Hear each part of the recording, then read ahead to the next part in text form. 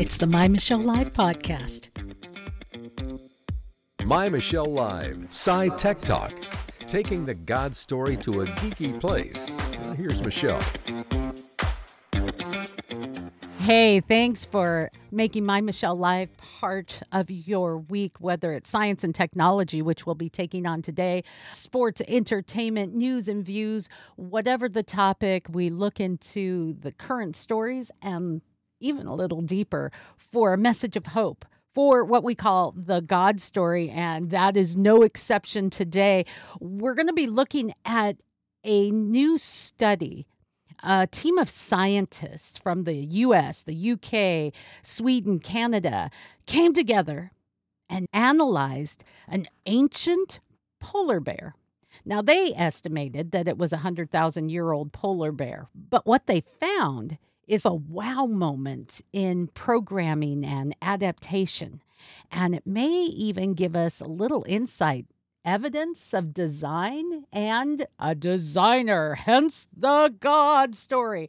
And we're going to look at it with a man that I couldn't think of anyone better to talk about this subject than our good old friend Fuzz. We're going to get fuzzy today. And now, Reasons to Believe. Yes, some reasons to believe, biochemist, and now newly appointed president, CEO of Reasons to Believe. He's the author of books like Humans 2.0, a fabulous book, The Cell's Design, and a designer. This is the time for a God story today, my friend. Fuzz, good to have you with us again.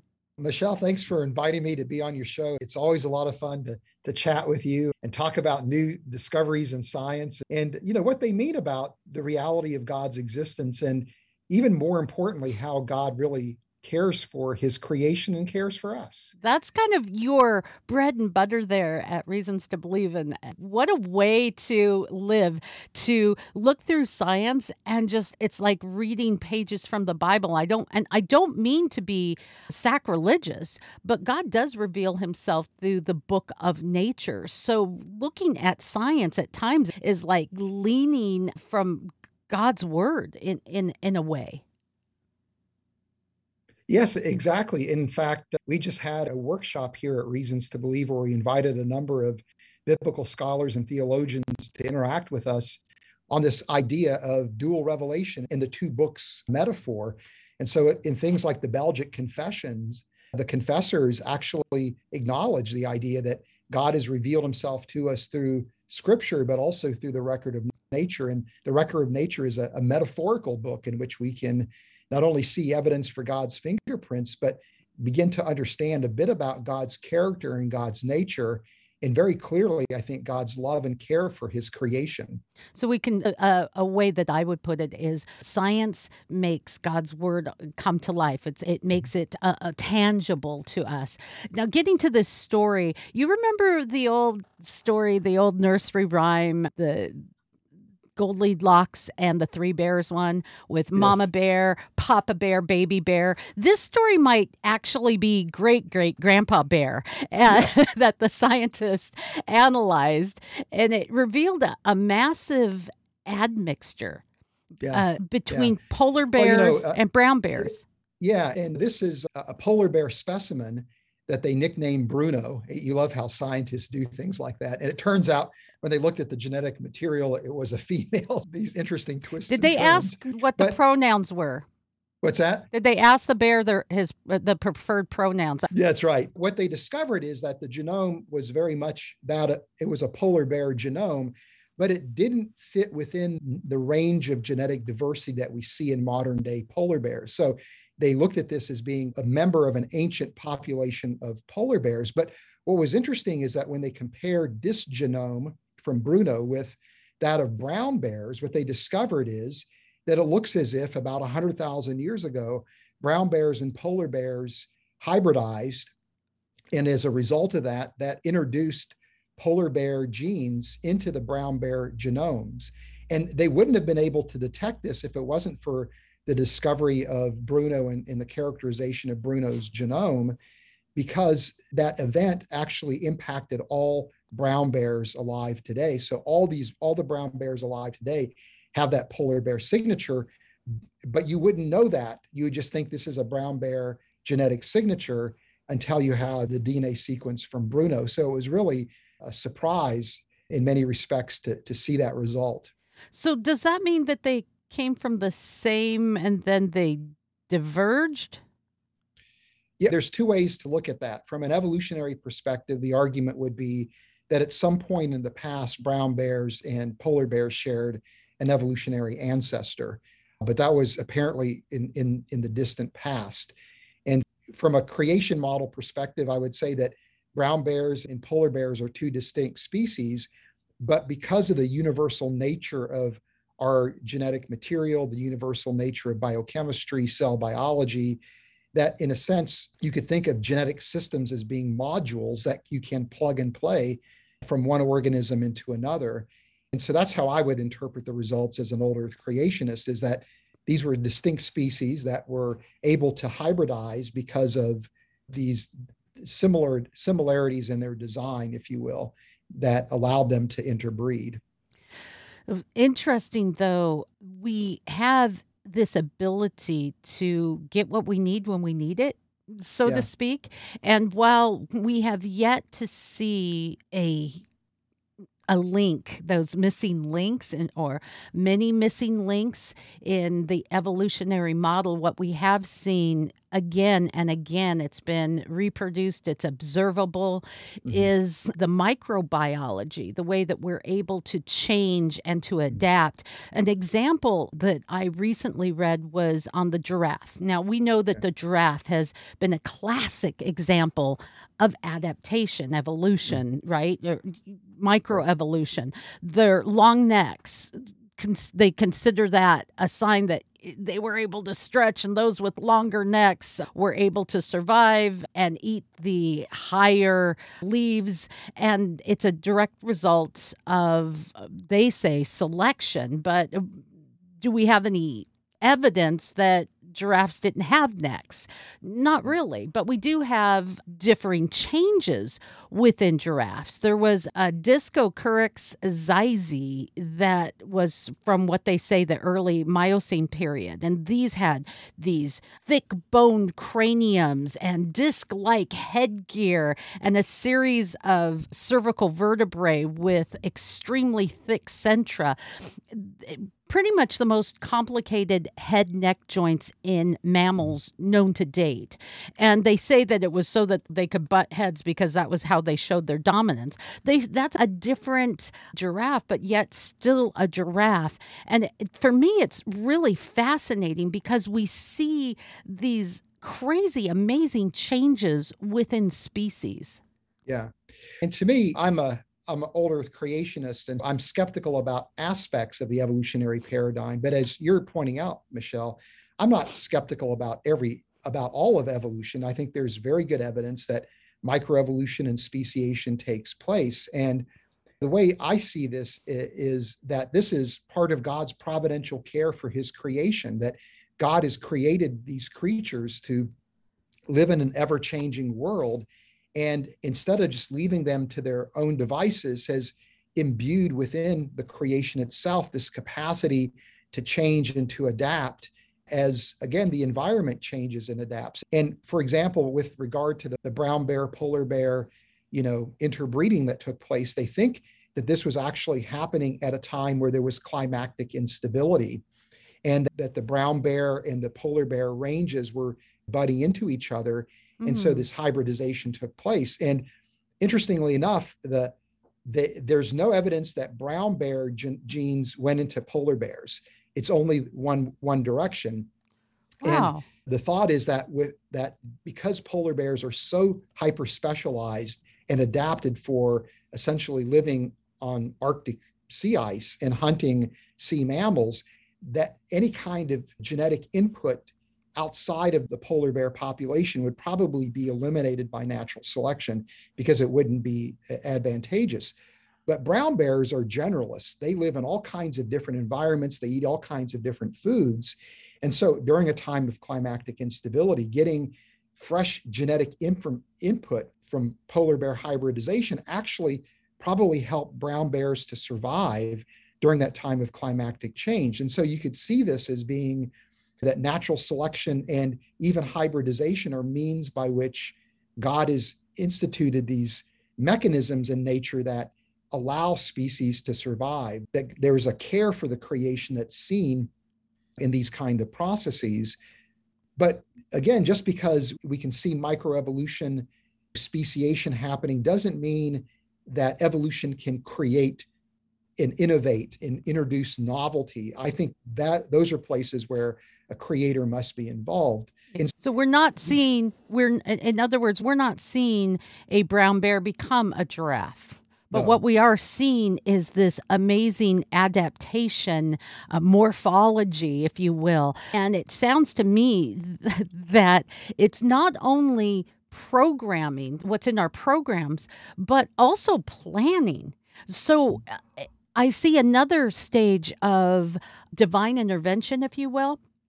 If we're looking at a time frame where climactic change necessitates change in an animal, there's not just the programming that can allow for thicker skin or fluffier wool on their bodies or fur on their bodies.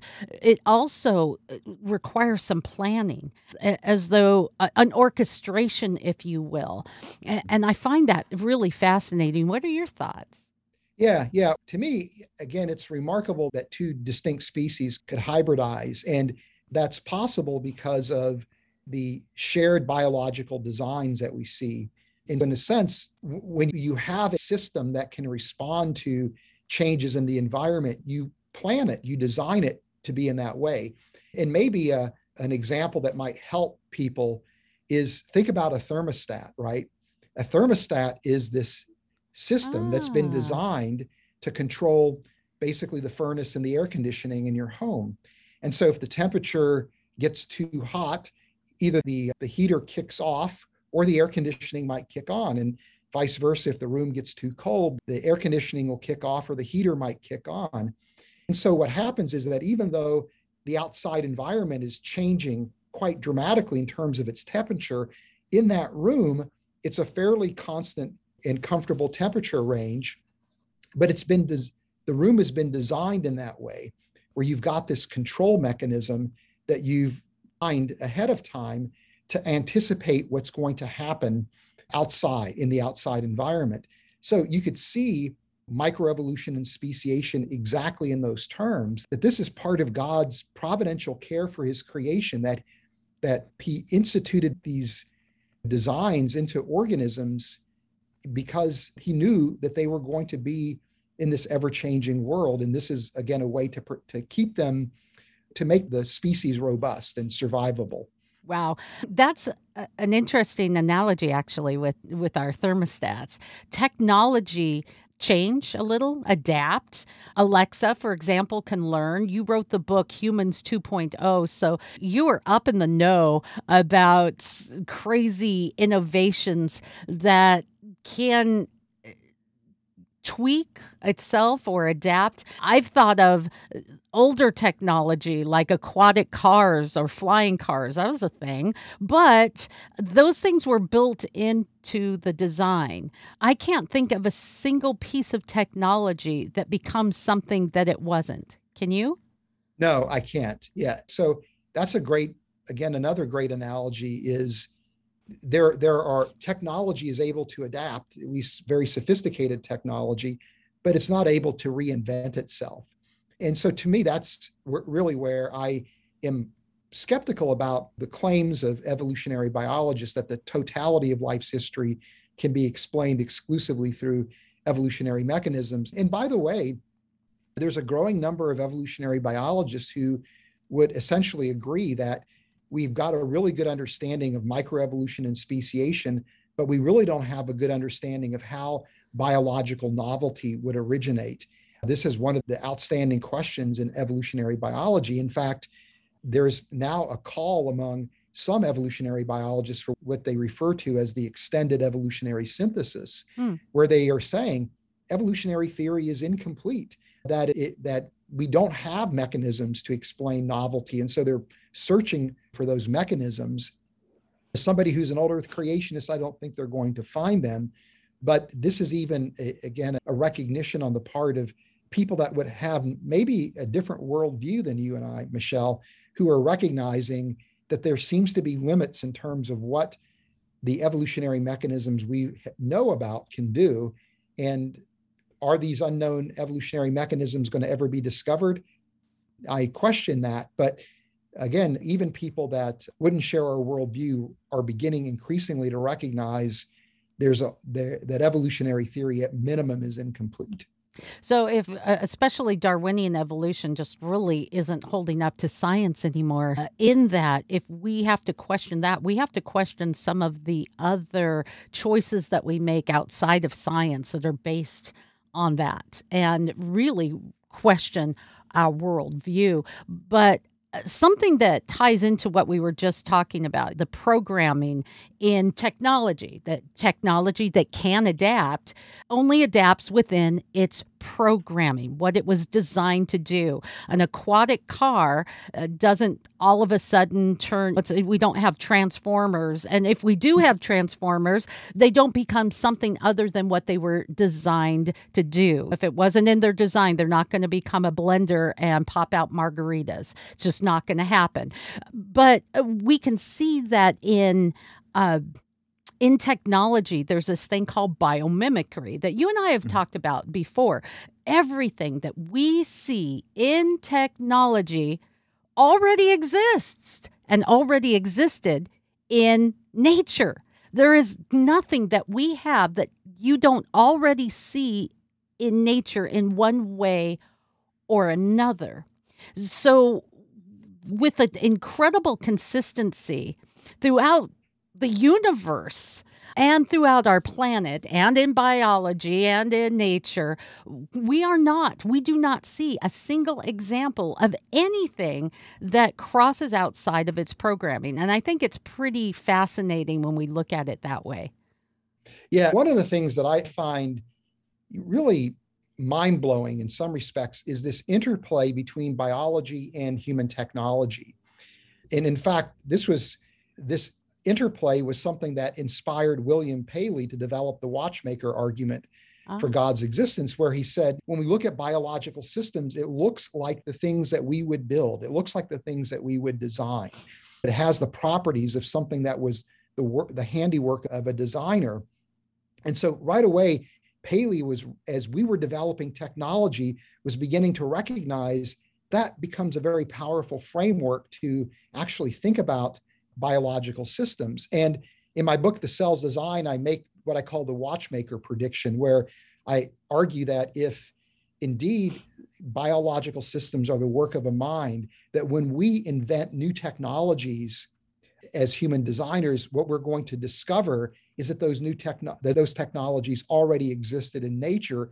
We just weren't able to recognize them as such because we hadn't invented that technology. And time again, we're seeing that prediction actually come to pass, that prediction actually becoming fulfilled. And then the other, as you're mentioning, biomimicry, it goes the other way as well, where biological systems are inspiring new technology. And that to me is really an odd scenario in an evolutionary framework, because the way evolutionary biologists envision evolution is that it produces systems that are cobbled together, taking existing designs and modifying them to create new designs that are inherently suboptimal, inherently flawed. And if that's the way in which biology was created, then as an engineer, why in your right mind would you ever turn to those kind of designs to create new technology? But if biology is the work of a creator, then it makes perfect sense to copy those designs. And some of the most exciting advances in engineering today are coming in biomimicry, where we're literally copying these designs from biology. And this leads to these breakthroughs that would otherwise be impossible. Yeah, some pretty amazing mind-blowing things, and yet it's right there in creation. It's already been designed. And luckily God's not calling in those patents. I'm just saying. But it reminds me of Ecclesiastes 1:9, God's story, Bible, right there. There's nothing new under the sun. There is nothing new under the sun. I wanted to take this into the human realm and talk about X-Men, for example. Now, you and I are both kind of superhero geeks. Yeah. Okay, so we're just going to admit that right there. Intelligent, being a doctor in biology, author of many books, but we're still superhero geeks. It's just the way it is. And so we're going to get all X-Men and talk about some of the amazing things, even in biology, in animals, even in people to a degree, we've been able to morph a little bit. And that's a bit about what we've been talking about with the giraffe, with this great grandpa bear, that there's some morph ability within nature. How much can people morph? We can take it back to we're all one race. There isn't races of people, because we can look into our genes and see that we all hold those, 7 markers of humanity, whether it's curly hair or it's elongated eyes or whatever these things that we try to attribute to a quote unquote race. They're within every people group on the planet, correct? Yeah, that's right. There are regional differences that we see among human beings that we could explain through microevolutionary processes. But at the end of the day, genetically, we all are human beings. We all have or trace our origin back to a singular origin. And the first people probably look very much like African people groups today, because humanity originates near the equator in an equatorial region of the world. And people in Africa are perfectly designed to live in that particular environment. And anthropologists believe that as humans began to migrate into different parts of the world where the environment was different, much different than an equatorial environment, there are these microevolutionary changes that introduce regional differences into humans, but that these are really largely superficial differences that fundamentally we're all the same. In fact, anthropologists marvel at how the genetic unity that we see in human beings is that there's a much less genetic diversity for 7 billion people on the planet than there is for a group of mountain gorillas in Africa. With that group shows a much greater diversity. And that indicates that we had a fairly recent origin, and that we all, again, are, in a sense, we're all Africans under the skin, as I've heard it's said by anthropologists. And our differences are superficial, but I see that as part of God's providential care. So, for example, if you have people moving into northern latitudes where it's a very cold environment and minimal sunlight, having lighter pigmented skin, having longer noses, more compact barrel-shaped bodies actually are cold adaptations that allow humans to survive in those environments much better. But in an equatorial environment, those body designs aren't necessarily going to be optimal. So we have this ability, again, through microevolution to adapt as human beings to different parts of the world, which allowed us to multiply and fill the earth as God commanded us. I'll tell you another story that came out this week in the journal Frontiers in Psychology, from Cambridge researchers studying cognitive behavior and the brain. They were looking at people with dyslexia. And what this says to me is that we do have these differences. Things like dyslexia is an example, but we look at it as a negative. And yet they're saying this might actually be a kind of a superpower. What? It's our X-Men ability, right? Yeah. That what they say is that people with dyslexia have a specialized ability to explore the unknown, and it may have played a fundamental part throughout history in helping humanity to continue and survive and make it through difficult things. That this adaptation to changing environments played a crucial role in survival. And I found that fascinating because, in a way, we are X-Men. We all have these abilities to do what we were meant to do. And it says to me that every single person, the way you were created, plays a crucial role. You may not realize how important you are. Someone with dyslexia may think, oh man, there's something wrong with me and I don't belong. But in reality, we may not realize what a crucial role they played in helping their environment and the people around them. I think it's fascinating. Yeah, and you're bringing up a really important point is that there are people, for example, on the autistic spectrum who are brilliant people that see the world differently than other people see the world, that they are able to innovate and develop new things that others who aren't on that spectrum aren't able to do. Well, the founder of Reasons to Believe is outspoken of being on the spectrum.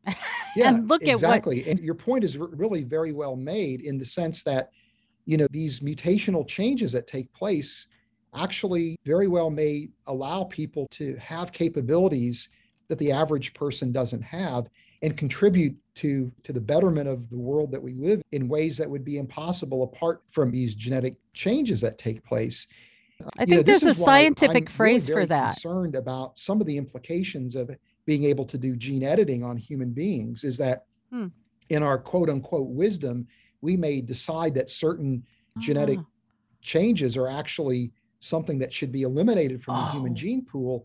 And the cost of doing that is that we may actually weed out certain genetic changes that could actually be incredibly beneficial to humanity.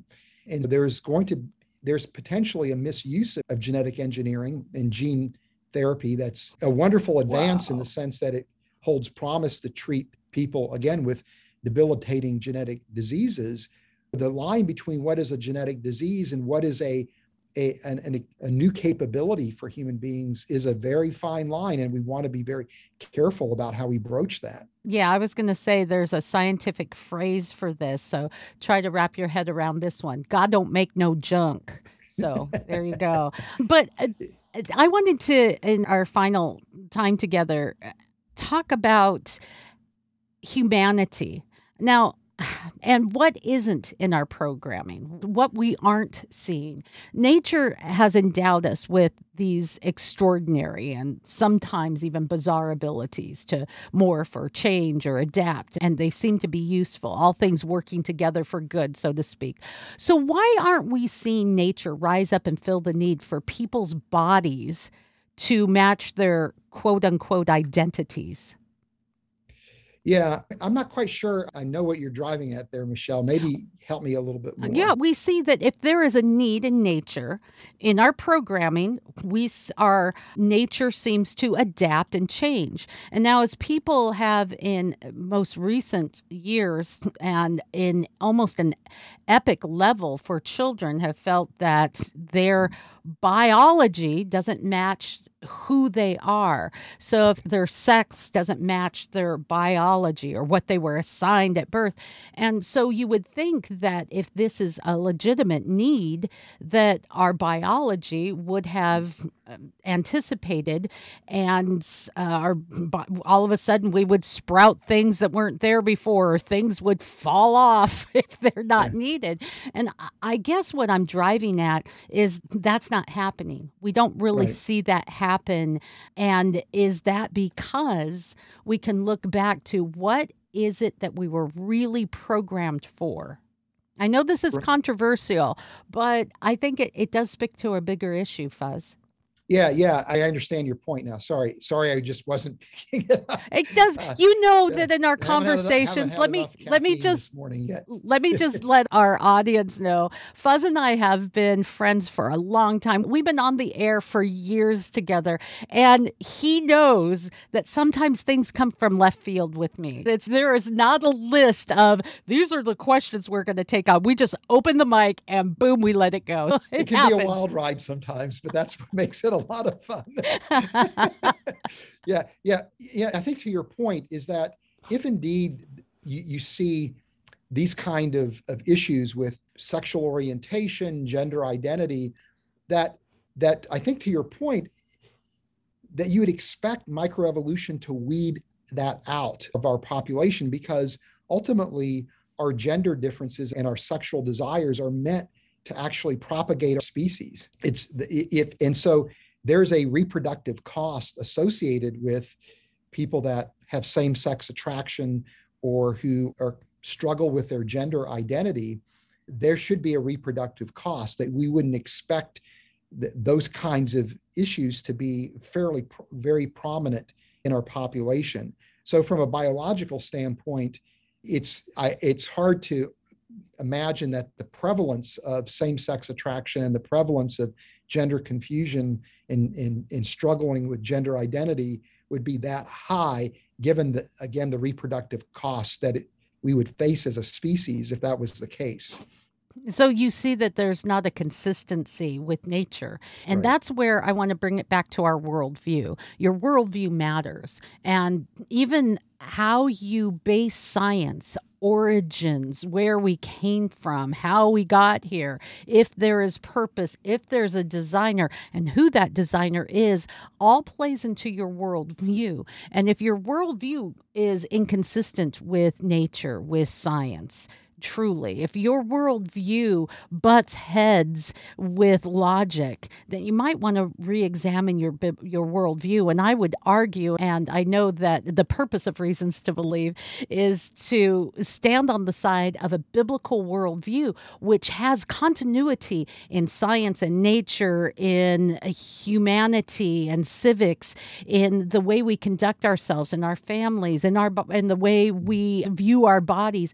Everything lines up. And if it does, sweetheart, it is worth looking into, because your entire forever rests on that worldview. Fuzz, I want to give you the final word. Boom. Yeah, to me, I think the theme that, has run through today's conversation really is the fact that God cares for us and that he has created us, but he, through his providential care, has put in place these mechanisms in creation so that creation can be sustained, that creation can thrive and flourish. And it's true for human beings. And so if this is the way the Creator has built the world, then we have to think that for each of us as individuals, that Creator too cares for us, that he has providentially provided for us, and that he has made us in a way that he has desired, because we have something to contribute to the world, and for those of us who are Christians, to the body of Christ. And so your statement that God doesn't make any junk is really, I think, absolutely profound, and that what we may think of as our weaknesses may turn out to be our strengths, and God will use our weaknesses and our strengths for his glory and for really the service of other people. Look at this finely tuned planet that we live on, and you can realize that God has a finely tuned plan for your life and a purpose for you. You are important, you are vital, and you are loved. And it's something to get excited about. If you can grasp that concept, I'm going to ask you to subscribe and to share and to be part of the God story, like Fuzz is, like I am. Welcome to the team. Thanks for joining me, Fuzz. We'll catch you next time. And thank you for listening. More SciTech Talk at mymichellelive.com.